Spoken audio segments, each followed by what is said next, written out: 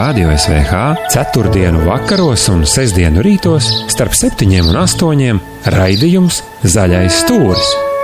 Vērojot dzīvo savā vaļā.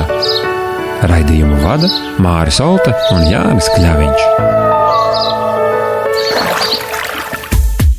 Sveicināti, draugi! Jā, čau, Zaļais stūris. Jā. Kā tev iet?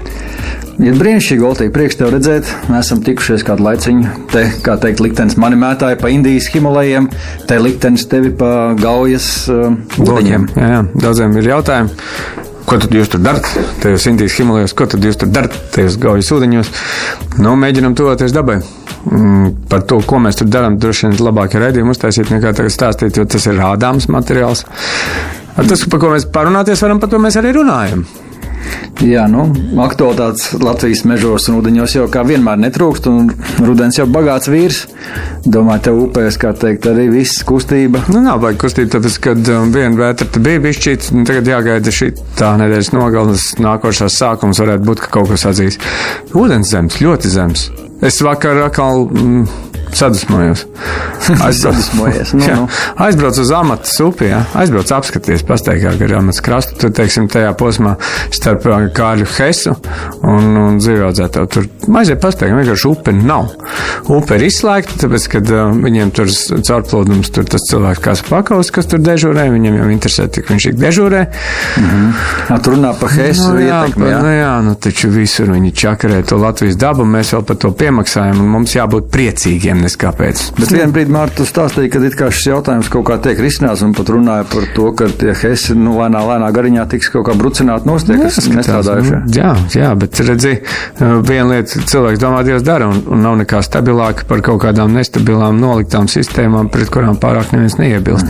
Tas būtiskuma līmenis nav saprasts. Tagad visi domā par enerģētisko neatkarību, pasaka, Dievs Hesiem ķersieties klāt, it kā viņi būtu beigais, pienesums. Jā, viņiem šobrīd interesē cilvēkam tas, kas viņam ir tuvāk vēderam, un tā inflācija vairāk kož nekā tas, ka mēs kā muļķi pret apkārtējo dabāties. Tā, mēs te divi vienīgi esam palikuši, kur domā par kukaiņiem, rapuļiem, peldētājiem, staigātājiem mežā.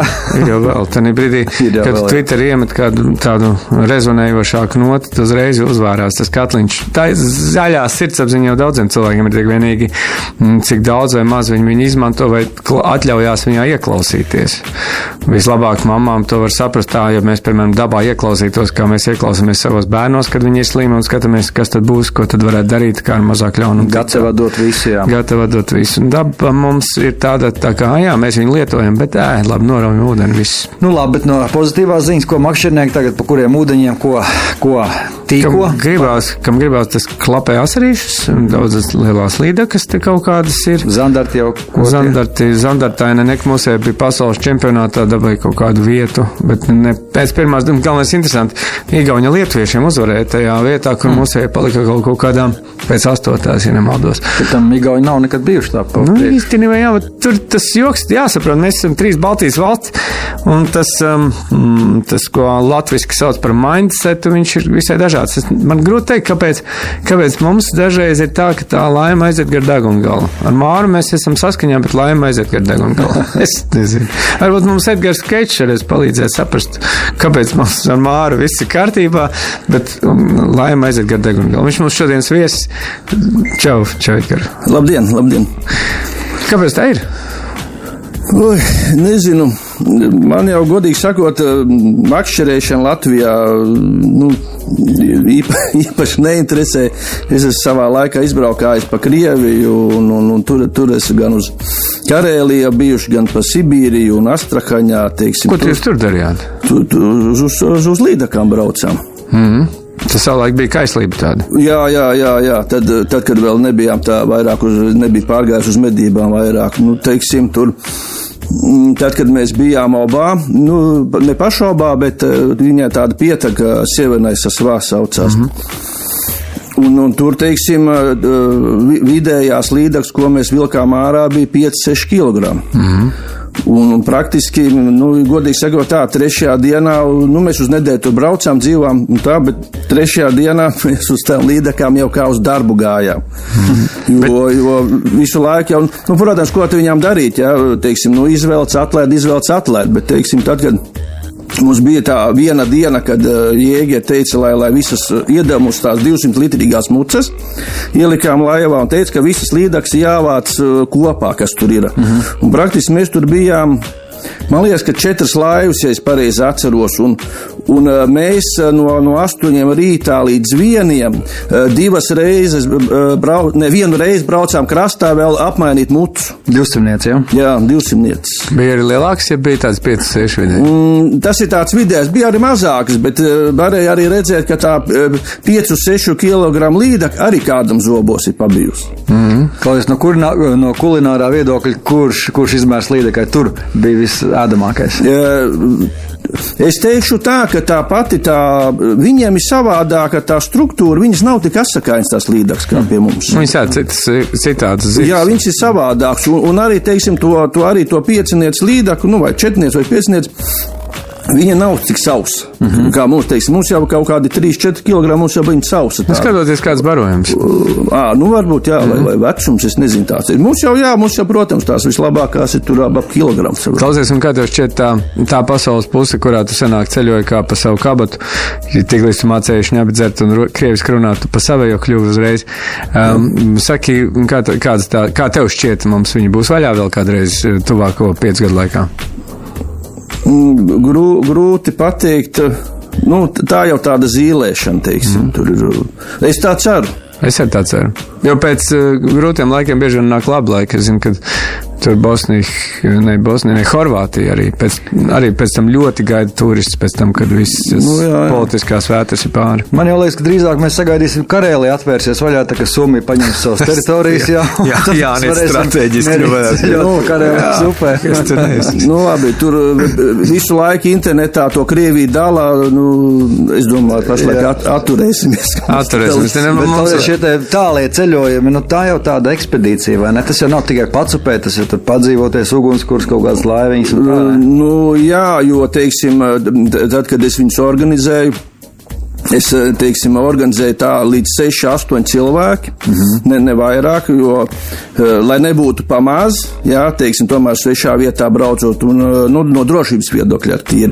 Un atkal, lai nebūtu pa daudz. Vienā busiņā, lai sajiet. Jā, vienā busiņā un pa pāriem dalījāmies un bija ļoti normāli, bet arī, teiksim, tos cilvēkus diezgan rūpīgi izvērtēju, jo, tā kā saka, lai iezerot šņabi, tur duls nepaliek. Bet tad tu biji organizators tādiem braucieniem? Jā, es viņus organizēju. Bet mēs viņus organizējam kādā veidā. Viņam bija kādreiz tāds safari klubs mums Latvijā. Jā. Bet tas bija gadus atpakaļ, un es caur viņiem, un viņi mums parasti sūtīja uz to Krieviju kā pirmrindniekus. Mēs tur bijām pionieri. Aizbrauc apskatīt. Jā, viņi atrada, man bija sarunās tā, viņi mūs atrod, jo, teiksim, uz Dulo tur meklēt kaut ko bija pārāk liels risks, sabroties. Es jau apmēram reiķināju tā, ja mēs tur aizbraucam, tur kaut kas nenotiek, vismaz atbraucot atpakaļ, būs ar ko izlamāties.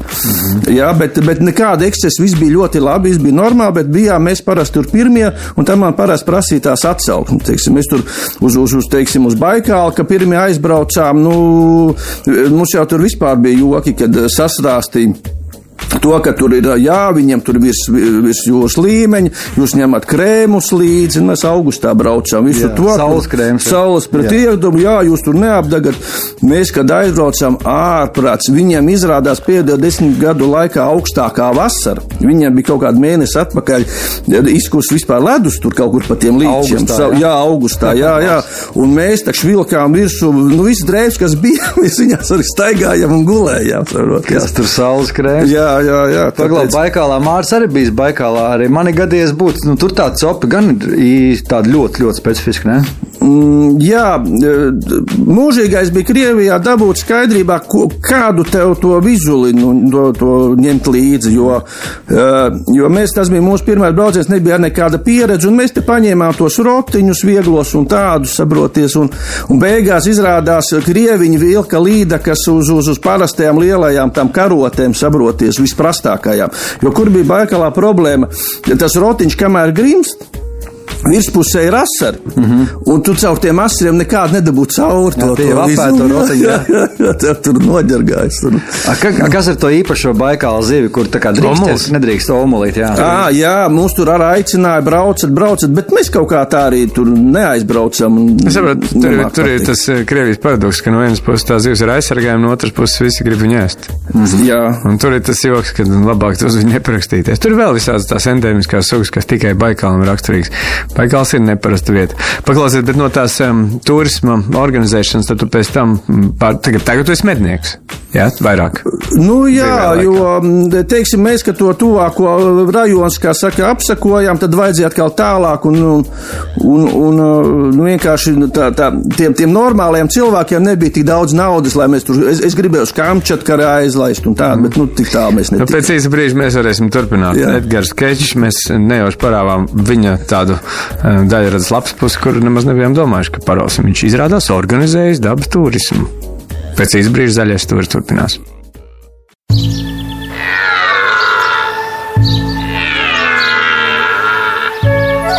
Rādio SVH 4. vakaros un 6. rītos starp 7 un 8 raidījums Zaļais stūris.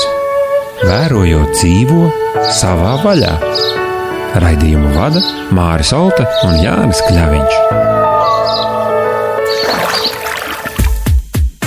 Jāni, Edgars Kečs tavā rīcībā. Parunāsiet bišķīt par stobriem, varbūt tajā japāņu valodā. Jā, Edgars, mēs aicinājām patiesībā parunāt par mežu aktualitātēm. Un to mēs arī vēlāk darīsim. Tikām līdz tāliem austrumiem un copē. Un, tu jau minēji, ka pēc šiem piedzīvojumiem makšķerēšana Latvijā tev ir tādā otrā plānā palikusi pareizi un plinta tomēr vairāk rokās. Jā, jo it sevišķi pēc tās atgriešanās no Obas puses, kad bija māksliniekiem bija raidījums, Edgars viņu vadīja vārdu aizmirsu uz Vērpe. Jā, un ka viņš, teiksim, uzstādīja sev uzdevumu. Varbūt Zveja, es jau nezinu. Zveja, man liekas, ka Zveja, viņam bija Edgars Zveja, uzvārds. Un tā viņš uztaisīja raidījumu starp Baltazaru un vēl kaut kāda ezera kanāls ir, vai viņš stundas laikā var 5 asars noķert, saproties. Viņš noķer tos 5 asars, bet saproties, 10 centimetri garus, tad... Un mēs jau pagājuši gadu mēģinājām ar dāleru uz Kaņieru braukt, it kā tur labas copas vietas, bet nevienu zivi, neko mēs par copu nebija, tur nedabujām. Runājot par medībām, zin kā, vārds mednieks, viņš šobrīd raksturo ļoti plašu publiku. Pirmkārt, tie 22,000 mednieku, kuriem ir atļaujas, jā. Ir bruņču mednieki, ir vēl visādi mednieki, bet, protams, katrs ar to saprot mazliet kaut ko citu. Kādu veidu mednieks tu esi? Kam tu medī? Teiksim, man jau tas mežs un mežsaimniecība medība, man tas ir dzīvesveids, jo teiksim, pa dienu es esmu mežā, it kā tā kā darbā, jā, teiksim, tur, un pēc tam vakarā es esmu medībās. Tāpēc, es jau tādām priekam, man neasociējas, teiksim, medības ar tīri aizbrauc pēc gaļas pakaļ, jā, lai gan, teiksim, mūsdienās jau tā medniecība, tāda, zināma, tāda sanāk, tā kā tāda arī savdabīga tāda lopkopība, jā, teiksim, jo galu galā mēs jau tos dzīvniekus arī piebarojam, jā, noturam tai teritorijā, it sevišķi būtiski kaut kur sala laikā, kad ir arī lieli sniegi, teiksim, tu to dzīvnieku uzturt pie tās, kondīcijas, lai viņš var izdzīvot to ziemu. Bet priekš tevis kā mežsaimnieki jau, kā teiks, šis jautājums par dzīvnieku skaita attiecību pret mežu, par postījumiem, tev viņš ir vissaprotamāks no abām pusēm. Jā, te koks ar 2 gali, teiksim, kā man kādreiz vecie mežsargi stāstīja, teiksim, mežsaimniecība nav savienojama ar medniecību, tādā ziņā, ka, teiksim, interesi pilnīgi pretējs. Pilnīgi pretējs intereses, jā. Un es esmu gan vienā, gan otrā pusē, jā, teiksim, mēs mežu stādām, ko mēs darām? Mēs, teiksim, tās jaunauts visu tagad apstrādājam ar tiem repelentiem, kas atbaida tos dzīvniekus, lai viņus, kā saka, mēģinātu to mežu izaudzēt. Nevis mēģināt, bet arī mums sanāk, tur viss ir kārtībā. Un tā pašā laikā arī medījām, teiksim. Un tā pašā laikā es ieinteresēju, lai būtu tie dzīvnieki. Nu, jā, bet tad iznāk, ka tas vidusceļš ir iespējams kaut kādā skaita ziņā, jā? Ir viņš iespējams, jā, teiksim, pateicoties mūsdienu tām teiksim, zinātnei un tai, negribas teikt ķīmijas, bet, teiksim, to attīstoties tām sistēmām, kas atbaida dzīvniekus, var tas dzīvnieks būt tai mežā, tur nekāda problēma nav. Vienīgais, kur sāk veidoties risks manā skatījumā, kad mums kaut kādā brīdī būs tā populācija, teiksim, es vairāk, teiksim, par to Bauskas pusi medītē vecumniekiem visu, tā, teiksim, te ļoti izteikti briežu populācija izveidojasies. Ja kādreiz mēs tur sākām medīt, tur bija diezgan daudz aļņu, teikšu tā, ka aļņu stipri mazi vismaz tur, kur mēs medījām. Ir ļoti daudz briežu, bet kaut kādā brīdī tā populācija tā kā aizņems pilnu to nišu. Vai tu domā, ka alnis ar briedi konkurē? Viņi konkurē, jā. Viņi konkurē, jo alnis skaitās vispār tāds tā kā sanāks dzīvnieks, un viņš ir pēc dabas, netik jāstrs, netik atapīs kā briedis, piemēram, jā. Un briedis atkal viņš ir skaļāks, viņš ir agresīvāks. Un līdz ar to, teiksim, ļoti bieži tā, ka, ja alnis, ir iesta laikā, viņam ir iesta laiks apmēram sakrīt, ja alnis baurē, tad, teiksim, alnis neesmu dzirdējis. Ja briedis bauro.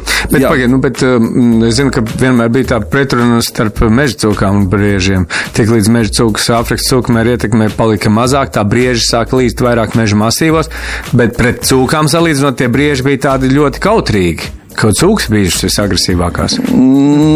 Nē, teiksim, es tam nepiekrīstu to, ko es pats novērojis personīgi, kad brieži dzenā cūks.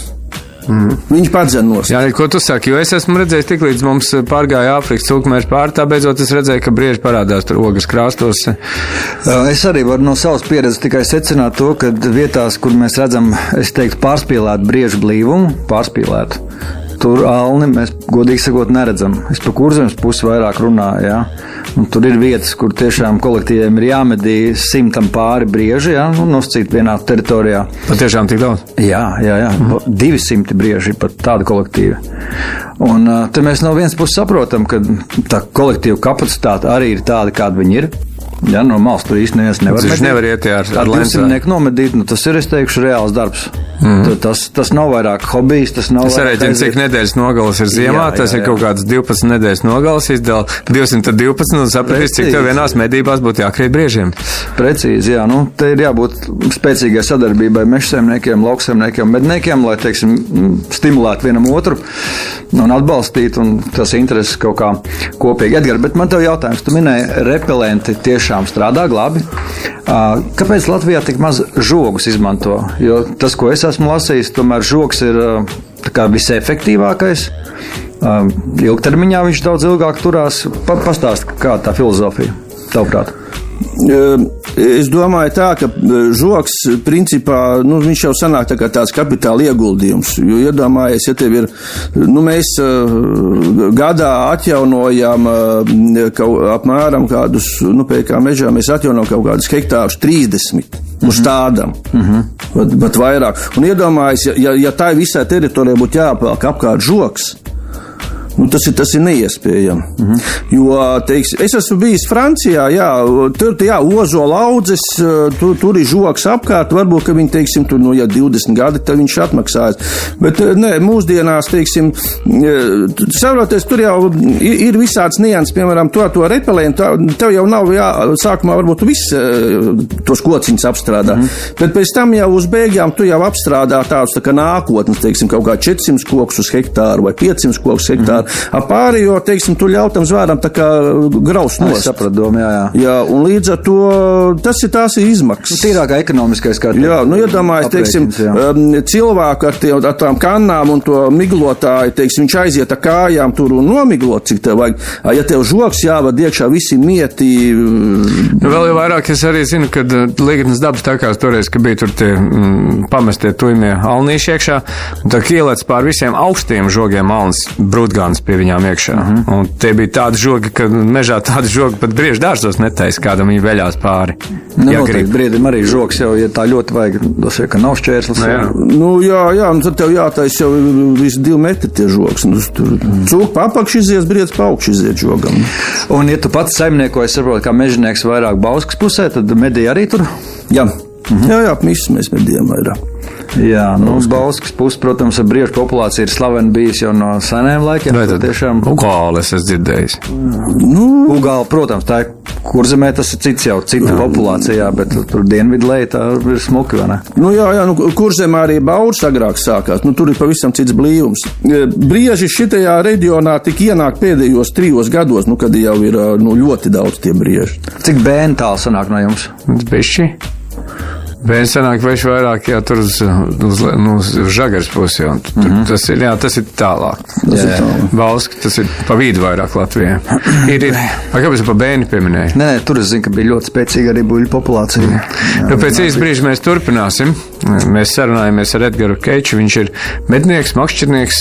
Ko tik viņš nav darījis savā dzīvē, bet par to, ko dara un ko darīs kā mežsaimnieks, mēs vēl uzzināsim. Pēc īsta brīža, jā.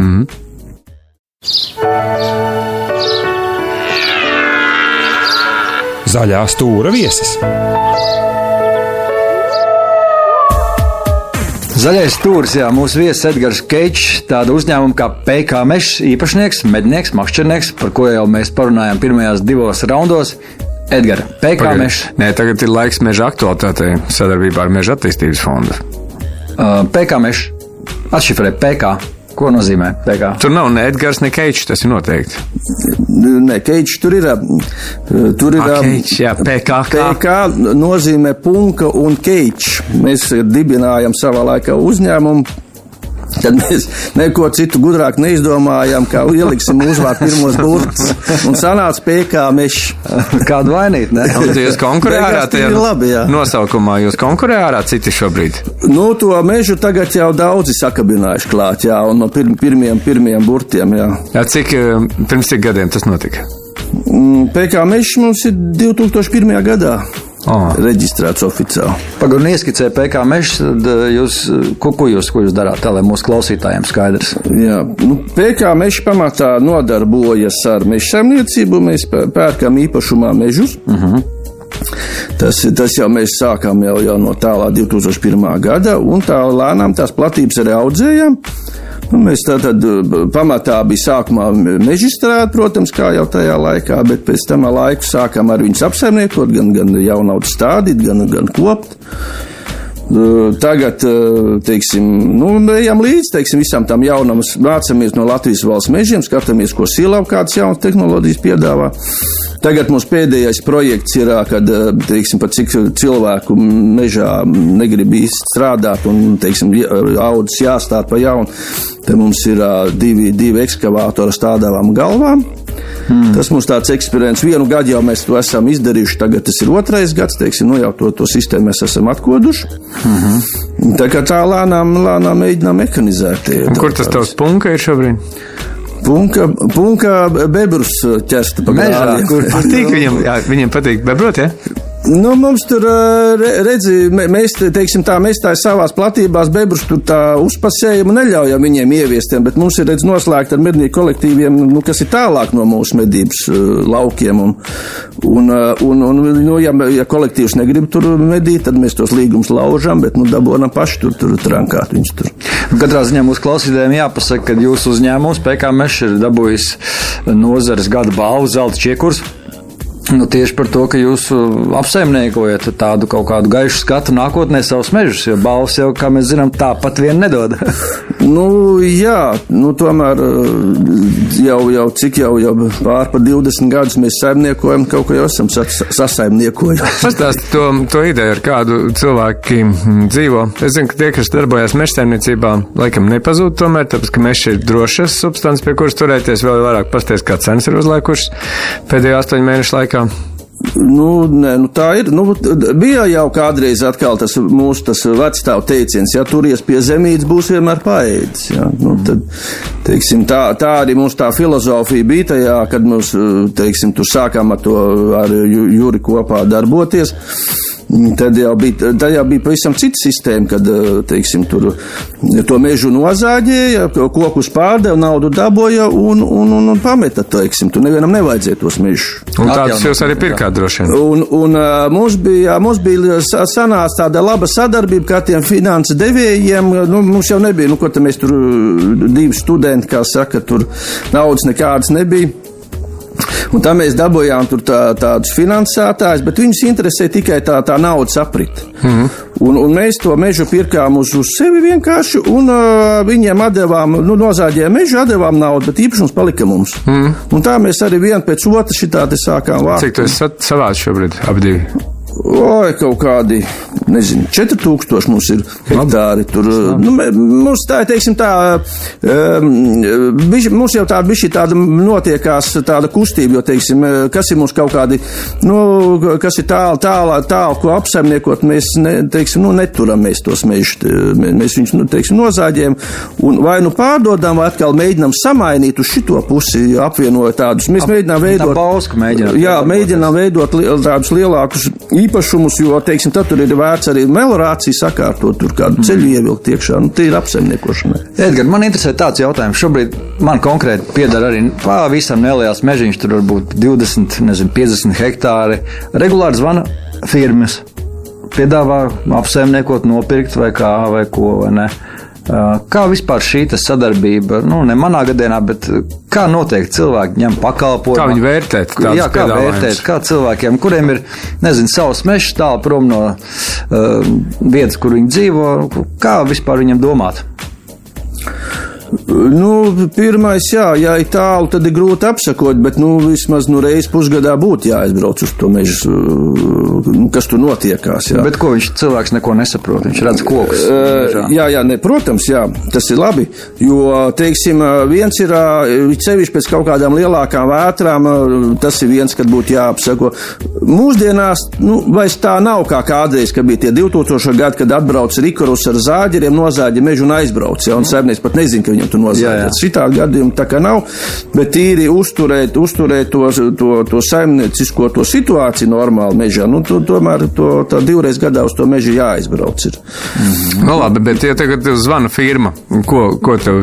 Firma piedāvā, ko viņa apsaimniekot piedāvāja, ko? Visdrīzāk. Formas ir, protams, dažādas. Pirmās jau jāsaprot pašam īpašniekam, vai viņu kaut kas tāds interesē. Ja tas viņu interesē, tad atkal ir, jāievāc tomēr ir informācija, vai caur mežniecībām, vai, teiksim, tāpat tās jau internetā var atrast kaut kāds atsauksmes. Valsts meži arī, ja nemaldos, iepērk no cilvēkiem. Jā, viņi iepērk, bet es par apsaimnieku. Iepirkšana ir skaidrs, teiksim, ja cilvēks ir gatavs pārdot, protams, ļoti vienkārši, teiksim, tur īstenībā jau tas ir tie pārdevēji jau ir gudri, tas jau vairs nav, kad mēs, kas sākām, tur, teiksim, aizbrauc pie saimnieka, pierunāja, viņš pārdeva. Ja tagad visi tājas aptaujas un cenas ir pamatīgas, teiksim, lielas, teiksim, tur ir konkurence liela par to mežu pirkšanu ir. Jo sevišķi visi tie Zviedru fondi un Somu fondi ir iekšā un konkurence liela. Bet vispār apsaimniekot dot ārpakalpojumā, tas tev, prāt, liekas pieņemam, tas ir forši? Cilvēkam, kuriem nav pašam mazajām meža īpašniekam, teiksim, vai kas īsti negribētu to darboties, es ieteiktu paskatīties, ir tie meža apsaimniekošanas kooperatīvi. Arī tāda forma ir. Kā lauksaimniekiem ir kooperatīvi, arī mežsaimniekiem. Viņi tur, teiksim, es zinu, man liekas, kad Krimuldas pusē bija man viens pazīstams. Jā, viņam ir kaut kāda sava arī mežstrādes tehnika, viņi darbojas ar tiem saimniekiem. Savā rajonā, jā? Savā rajonā, jā. Arī tāda forma var pastāvēt. Un kādā formā tu strādā? Mēs pērkam tikai īpašumā, un arī tad ar tiem īpašumiem darbojamies. Zāģējam, stādām. Kā ir mainījies vēsturiski? Tu esi no 2001. gada riktīgi tajā legālajā biznesā izstāstīja, kā ir mainījusies tā meža uztvere un kā ir mainījusies tā darbošanās. Tu varētu būt mums tāda vēsturiska mēraukla. Teiksim, kā mēs sākām, tajā laikā bija ļoti vienkārši. Nozāģēja mežu, pārdeva kokus, saimnieks priecīgs, pircējs priecīgs, viss mežs stāv. Jā. Netiek principā nekas netika darīts. Nu, pēc tam jau, pat cik, teiksim, tā kā saka, mežsaimnieciskā izglītība un arī, es jau pārliecības esmu mežā, jā. Tā mēs jau atsākumā, teiksim, mēģinām saprast, kā saimniek, bet pēc tam jau sapratām, ka tomēr jāpakop tas mežs, kaut kas jādara viņu, jā.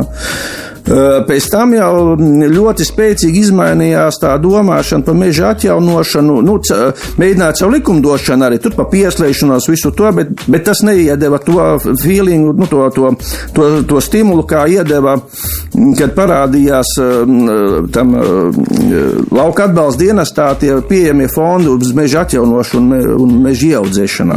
Atbalsts, jā, un tas ļoti iedeva, jo tur pēc statistikām rādi, ka tas cipars tur uzgāja gaisā, teiksim, cik cilvēki atjaunoja, centās. Un tagad jau, es domāju, kas ir mežā, vairs nav gadījumu cilvēki, tas meža biznes, viņš ir ļoti smags, un tur,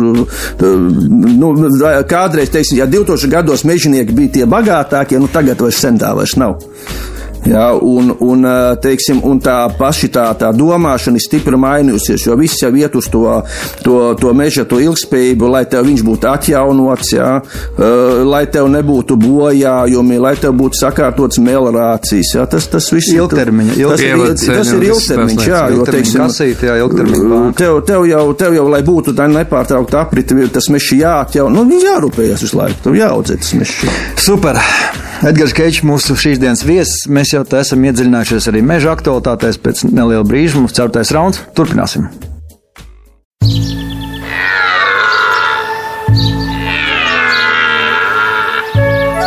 Radio SVH 4. vakaros un 6. rītos starp 7 un 8 raidījums Zaļais stūris. Meža aktualitāte. Edgars Keičs, viens no PK mežā oficiāli no 2001. gada. Es sapratu, es beidzis Jelgavu, mežsaimnieks esi, jā? Jā. Un mēs nu patās runājam, kā tas mežs un meža apsaimniekošana ir mainījusies laikam līdzi. Tas interesantākais tavā personē tā, ka tu pa dienu esi meža apsaimniekotājs un vakaros tu esi mednieks. Ir kaut kāda, teiksim, ko var darīt, lai cilvēks, kuram patīk gan meža audzēt, gan arī ar dzīvniekiem ņemties, es atradu kaut kādas drošas receptes, kā saglabāt to balansu starp dzīvnieku daudzumu mežā un meža audzēm drošām. Varbūt tas tā kādu nogabalu postīšanai. Tādus nogabals var Latvijas valsts meža atļauties atstāt. Viņi tiešām arī atstāja? Kādreiz bija, atceros, kad vēl bija tie MRS laiki, tad bija tādi saucamie saudzes kvartāli, ka, teiksim, kuros nemedīja dzīvniekus un viņus arī nedzina. Un teiksim, pēc zinēja medībām, lai viņam ir kur patvērsties. Tāds, bet mums... Jā, arī tagad tāds ir. Tagad dabas aizsardzības pārvaldē, zinot to, ka jaunās natūra, viss mūsu programmas ir jāpilda, mums jau diezgan daudz veidojās tādas drošas vietas, kur dzīvniekiem patvērties šīs natūra teritorijās. Rezervātu un tādas, protams, jā. Bet natūras teritorijās jau var meža saimniecību nodarboties? Man liekas, ka limitēta arī, jā. Ne, kaut kādās variantos varēja. Jā, varēja. Varbūt dabas lieguma zonās, tur varbūt, ka nebija, bet mums tādu mežu nav, paldies Dievam, tur apkārt. Jā, man prieks tev sarunāties, jo, kā teikt, tu esi gan akadēmiski mežsaimnieks, gan reāls cilvēks, kurš stāv ar kājām uz zemes, pats medī, makšķerē, pats saimnieko mežā, tātad, ļoti, ļoti realistiski, manuprāt, raugies uz notikumiem šajā pasaulē. Kā jūs Bauskas pusē risināt attiecības ar mednieku kolektīviem, teritoriju dalīšanu, ar visiem šiem te postījumu jautājumiem? Tu pieminēji arī bebrus, ka dažkārt jautājumi tomēr netiek labi risināti. Kā jums tur, kādi principi? Princips uz sadarbību, teiksim, kas ir Bauskas pusē ar mednieku kolektīviem, mums ir ļoti laba sadarbība. Mums arī, teiksim, mēs paši arī apsekojam, un ja kaut kādas problēmas ar bebriem vai kas, teiksim, zvanām kolektīvam, un reakcija diezgan ātri ir. Tur ir lielie kolektīvi, tādi arī daudz maziņi, kā tur situācija? Kas ir, teiksim, liels kolektīvs? Tie ir kolektīvi dažāda lielumi. Lielāks izmēru ziņā vairāk tā. Platību ziņā, teiksim, Nīzera liels, teiksim, platību ziņā mēs liels kolektīvs esam, cilvēku skaits ziņā varbūt neliels. Tur vecumnieku kolektīvs ir arī aktīvi mednieki, tiem ir laba sadarbība. Bet, tieši tā, mums ir līgumi.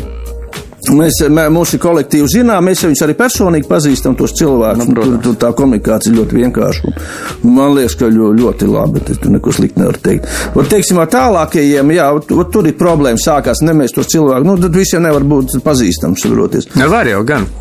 Pasties uz mums, ir, jā, jūs esat bijuši cits stāsts, bet man ir tādi sadarbības partneri, kur es ar cilvēku 3 gadus sadarbojos biznesā, es viņu redzējis neesmu, vai ne? Bet lauksaimnieki, labi, jums ir mēži piedara, to jūs tur varat, bet, lauksaimnieki var pamainās. Lauksaimniecība nesgājās, cilvēks stāv uz 2 kājām, kur tas tikai. Jā, esam arī kartupeļus audzējuši savā laikā. Kā piebarošanas lauciņi? Nē, mēs te provējām, dažādas tās uzņēmēju formas, bet tur mūs izkonkurēja vācieši un poļi, jo ja viņi varēja zem pašizmaksas ievest tos kartupeļus te Latvijā. Bet mums palaimējās 1 gadu bija tā, kad vācieši un poļiem bija lieli plūdi, viņam to kartupeļu nebija, un mēs vienkārši tajā gadā saviem kartupeļiem dabūjām visu iepriekš gadu mīnus atpakaļ. Jā. Cik jūs pulējāties ar kartupeļiem? Tur kaut kāds 5, 6, man liekas. Kādas vēl ir centienas iespējams attīstīt paralēli mežam? Paralēli mežam. Nekustamos. Ko domā par tām ātri augošām kultūrām, tās ātrās apses, ātrās papeles, šķirni, kas ir, ātri uzaugt, tur valrieksti. Jā. Pašlaik es esmu tā rezervēti vēroju, teiksim, mēs bijām savā laikā Latgalē, mums bija pat semināri, tā ziņā man patīk Zviedri, ka viņi, teiksim, dalās ar tām savām zināšanām un neslēp neko. Viņi bija diezgan daudz sastādījuši. Tad tagad vecumnieku pusē ir vienā ātraudzīgās papeles sastādītas. Pašlaik es skatos, kā viņi sauk, bet godīgi teikšu, man nekāds entuziasms nerodās uz viņām skatos. Kāpēc lapeglas tik slikti sējās brīvā dabā ārā? Nezinu, nemāku pateikt, tad atkal tik sen beidz universitāti. Joks ir tāds, ka es zinu, ka padomu laikos ļoti daudz stādīju, kur lapeglas, un tagad tie stādījumi tā kā palikuši, un es privāto mežu žūrijā braucu, skatījos pa privātiem mežiem, un tās lapeglas parādās, kur viņas audzē pa jaunu, tur viņas ātri aug, un arī jāpiesargā, un tie paši žogi ir būtiski, un viss, kas tāds. Un es tagad, kleņojot pa svapedzes, atradu tādu, uz 60 gadiem lapegļu ļaudzi. Un es zinu arī, te ir uz dzelzceļa, baigi interesanti, ka tas oļainais, tās šķembas, kuras varbūt ir dolomīts šķembas, varbūt tāpēc, ka tur es atradu 2 tādas lapeglītes, kas ir ieaugušās kaut kur no tālākām sēklām, bet netālu. Un tagad es atradu to audzi pirms 2 nedēļām, un ļoti interesanti tā sajūta tajā lapegļu audzē. Es zinu, kāds 2 tikai tādas mūsu pusē Vidzemē, tur pie Madonas, starp Ēgļiem un Madonu. Un tad es ieraudzīju atkal mazo lapeglīti, bet vienu. Var jau būt, ka viņas mežzvēri ātri nopost, un tāpēc viņas tā kā neizaug lielākas. Grūti pateikt. Redz, kas ir, mums īstenībā salīdzinoši diezgan maz tās lapegļu audzes kā tādas. Latvijā, jā. Mums jau nav hektāriem. Mēs, tagad mēs sadarbojoties ar lietuviešu kokaudzēto, mēs stādam lapegles. Kāda doma? Ideālā koksne. Jā, viņa būs, es domāju, viņa būs perspektīva. Protams, tur ir nianse, teiksim, atkal to lapegli sazāģēt, jo tur praktiski sala laikā viņa var zāģēt, bet viņa, teiksim, kā dekoratīvā koksne apdarē, viņa ļoti labi. Skaidās labākie dēļ, kuri... Jā, teiksim, terasnieki no lapegles. Tur jau pat tev impregnēt īsti nevajadzētu. Jā, viņš vienkārši stāv tā. Un mēs tagad eksperimentējam, bet es domāju, ka viņa vienkārši tik maz, es godīgi sakot, neesmu nekad dzīvē redzējis, dabiski atjaunojas lapegļi, kad es par to tieši arī neesmu. Labi, es interesi pēc, es lietuviešiem paprasīšu. Kas tad atsūt? Jā, tad es padošu ziņu, kas tur ir īsti. Es to vienu stādiņu ieraudzīju aiziešiem pakaļ, man bija 3, bet to bija buks apskādējis jau, kad es viņu pārstādīju, jau pirms tam, un tagad vēl viņi zāģers neievēro un nozāģiem 2 lapegļus. Edgar, mūsu raidījuma izskaņā grib tev pavaicāt, jūs uzņēmums PK Mežs saņēma to balvu par tālredzīgāko saimniekošanu mežā. Kas tad ir tā tālredzīgākā saimniekošana, tavuprāt? Nu, tālredzīgākā jau, mežsaimniecība pat par sevi tālredzīga. Jau brilles tādas, jeb kā? Jo, teiksim tā, mēs jau meža apsaimniekošanu, tu jau domā 10, 20 un 50 gadus uz priekšu. Nu, tā tas ir, teiksim. Jo, teiksim, to, ko mēs stādām, mūsu mūžā mēs viņu vairs droši vien, ka nenozāģēsim. Alkšņus gan nozāģēsim. Mēs tagad drīz zāģēsim pirmos, ko mēs 2001. gadā zāģējam. Melnalkšņus, ja? Nē, baltalkšņus stādījāt, baltalkšņus? Nē, nestādījām. Viņi vienkārši atjaunojās, mēs viņus izkopām un tagad mēs viņus zāģēsim. Tas vienā brīdī bija milzīgi progresīvs trends, ka tev ir izretināti baltalkšņi. Tas šķita, vai. Pie šitās mākslas vēl varētu domāt, jā, bet tā neatmaksāsies nekad. Tā labāk uzreiz pie sastāvu kopšanā viņi pietiekami izretināt un tad gaidīt, kā. Tātad par to tālredzību Janka prasīja. Es jau tāpēc saku, teiksim, mežsaimniecība tā ir tālredzība. Kādam labāk izdodās ieraudzīt tālāk, kādam nē. Jo čiekur, kā teikt, balvā nedod visiem. Redz, kas ir tā tālredzība, tev varbūt apsaimniekošanas metodēs, ja, bet, kā mežs pirms 1000 gadiem auga, tā viņš arī tagad aug. Nekas gan nav mainījies. Būs mūsu bērniem vēl tādas pašas ainavas, kādas mēs pieaugot redzējām. Mežs būs citādāks.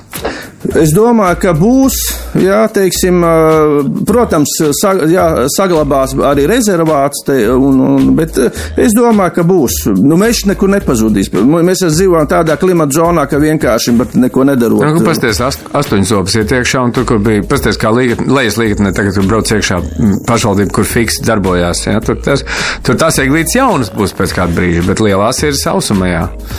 Te redzi, mums bija arī ar to entomologu viena meža īpašnieku biedrībā, un viņš teica, ka pašlaik labākā cīņa pret to izgrauzi ir zāģēt eglis pēc caurmēriem.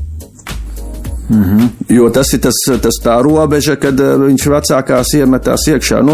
Tur ir daudz vienkārši, es domāju, ka tad, kad bija tās visu laiku tādas nelielas tās veigās, daudz tie kritušie koki un sāk veidoties tās barības bāzes tiem kukaiņiem. Vai tāda meža kā Dānijā mūs nedraud? Caurspīdīgi kvadrātos, tā, ka tu redzi, kā ir stādīts. Vienkārši mežs, kas nav mežs. Šahgaldiņš. Es sapratu, es domāju, ka nē, bet to jau var regulēt, piemēram, meža melorācijā, jā. Kāpēc tev grāvs jādzena kilometru taisnas? Uztais līkums viņam. Arī pašam būs interesantāk par viņu. Tev var atstāt pie grāvi kaut kādu biezoknīti, tā kā meža pēdu maziņu tādu. Jā, teiksim, tur tās pašas, es domāju, ļoti efektīgi arī tie sedimentācijas basēni, ko ūdens attīrīšanai. Tas jau viss darāms. Tas ir interesants temats, un jautājums, kāpēc latviešiem vagas ir taisnas dārzā, tāpat kā mežā. Tas ir aktuāls jautājums. Citur tā nav. Brīnišķīgi. Edgars Keidžs bija mūsu šīsdienas viesis. Paldies, Edgar, ka atnāc ciemos. Interesanti saruna. Jā, paldies. Tiekās atkal kaut kur mežā. Tiekās atkal šau garām, neasakas un, kā teikt, lai labi aug mežs. 3-1. Paldies. Atā. Atā.